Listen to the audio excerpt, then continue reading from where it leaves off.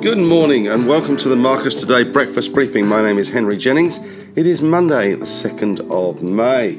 And as usual with all the information contained in this briefing, it is general advice only, so please do your own research. Contact your own financial advisor regarding any of the thoughts, ideas or insights in this briefing.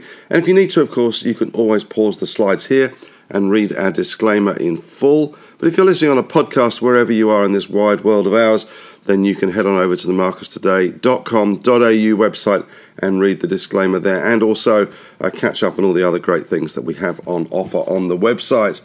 Well, it was a nasty night in the US. There's no other way to sugarcoat that, and we're expecting a nasty day here today for our market. Bear in mind, though, for all the volatility last week, our market fell only 38 points.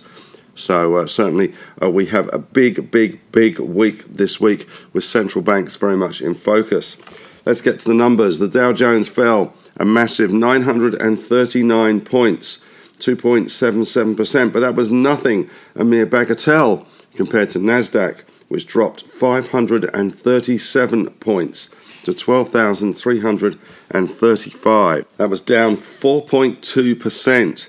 The S&P 500 in the middle for diddle, as always, was down 156 points, 41.32, 3.63%.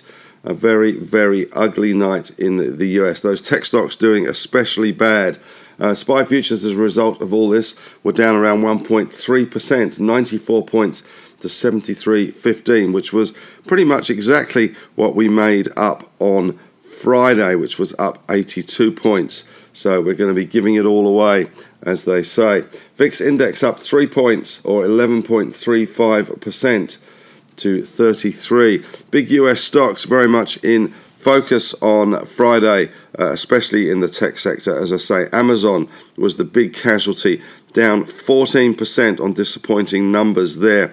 And of course, we do have the US Federal Reserve rate decision this week, as well as the RBA meeting as well. So not such good news there for the markets. In commodities, we had Brent crude up 1.6%, $1.75,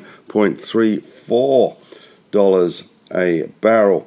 WTI fell slightly, 67 cents to $104.69. 0.64% down. Gold up slightly, $20.40 to 1911.70, up 1.1%, and iron ore falling 2.86%, $4.31 to 146.30. We had other commodities. Copper up 0.96%. Nickel fell 2.8%. Aluminium up 1.3%. Zinc down 1.1%. Lead up 0.5%. Tin up 1.1%.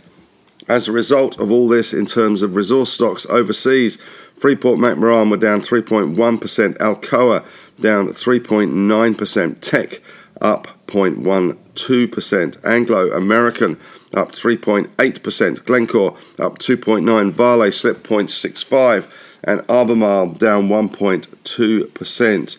We did see losses in BHP and Rio. BHP down 1.7%, Rio down 0.6% there.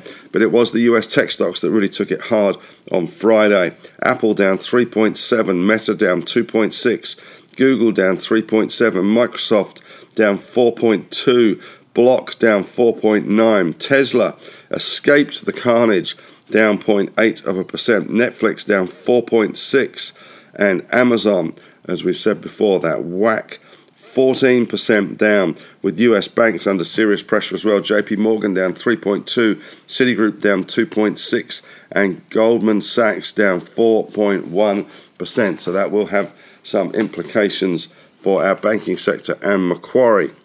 We did also see US 10-year yields up to 2.938%. Aussie still around 3.243%. As far as major stories go, though, overnight, apart from the market closing on its lows, we got a big week ahead for the Fed with their meeting. We should get the results of that on Thursday. And we also have Treasury quarterly funding announcements and some macro data And we are expecting now the Fed to announce a 50 basis point hike in their May report. There's also now lots of talk about the June number as well, and a big rate rise potentially in June as well. Quantitative tightening in more aggressive tightening cycle in 2017. And the ECB's Guindos says the July rate cut hike is possible but not likely. Military analysts say Western artillery flooding into Ukraine could change course of the war. And Germany says it could end its dependence on Russian oil by the end of the summer, which could speed up potential full EU embargo. The Suez Canal recorded its highest monthly revenue on record in April as traffic continued to rebound, and alternative crop fertilizers gaining traction as traditional fertilizer prices hit record levels. Inflation and growth pushing debts to GDP lower in many countries, and Shanghai starting to ease lockdowns as Beijing tightens COVID restrictions. And over the weekend, Berkshire Hathaway had their meeting in Omaha, and they're purchasing $51 billion worth of shares in Q1 after 2 years of selling. In local news today, we have ANZ job ads for April. We have CoreLogic Home Value Index for April as well, and we have the Melbourne Institute inflation number for April. And in the latest polls, we're halfway through the election campaign. Are we there yet? Only halfway, I'm afraid. Labour has maintained its 53 to 43 two-party preferred lead over the coalition, with the opposition's primary vote lifting 1 point to 38%. We do get the Fed and the Bank of England as well will release statements on Thursday. 10-year yields 2.93 in America, 3.12 in Australia, Germany 0.94. And there is now a 50% chance that the US Federal Reserve will raise the funds rates by 75 basis points in June. This will follow the 50 basis points increase, which is now priced in for the Fed's meeting this week. Telstra has appointed Michael Ackland to the role of CFO and Group Strategy Executive and Finance Executive. Qantas has announced a major new aircraft order, soon be able to fly Sydney-London direct, it seems. And Argosy Minerals update today on the Rincon operations. First production still on track for next quarter. And Damstra, which has had a horror run, has signed a 3-year master service agreement with Barrick Gold for at least $1.2 million US. And Austrac has accepted an enforceable undertaking from NAB to revamp its compliance. And Deterra has reported total royalty receipts for the March quarter of $59.1 million, up 78.8% on the December quarter. Our market obviously today is going to take a bit of a bludgeoning after that 94-point fall on the SPY, but it could be that we do see some buyers emerge again. The market was unusually strong, I guess, coming into the end of month last week. We are going to give that back, but remember that for the week we're only down 38 points, so there's lots of noise, lots of opportunity, lots of volatility.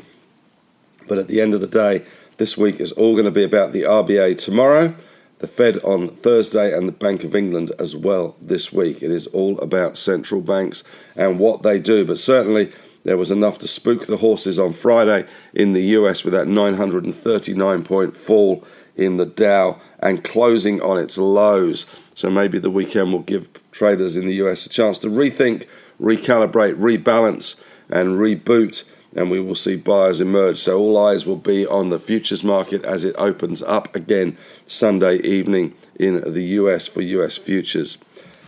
Question of the day today is simple. Will the RBA move tomorrow?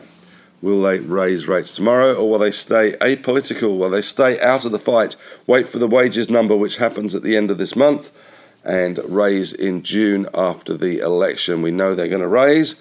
It's now just a question of when. But that's it from me today. Thanks very much for listening. You can head on over to the Marcus Today Facebook discussion group. We'd love to have your thoughts, ideas and insights there. If you're listening to this on a podcast, you can listen to the other wonderfulness of Marcus Today on the other podcast streams that we have. The Strategy Podcast, which is the morning meeting. The On The Desk Podcast, where the team in Melbourne talk about things that are pretty much in the news and things that are coming across their desk. And my On The Couch podcast, where I talk to CEOs and fund managers about things that I hope will interest you. But that's it from me today. Thanks very much for listening, and hope that it is not too bad today. May the trading gods go with you.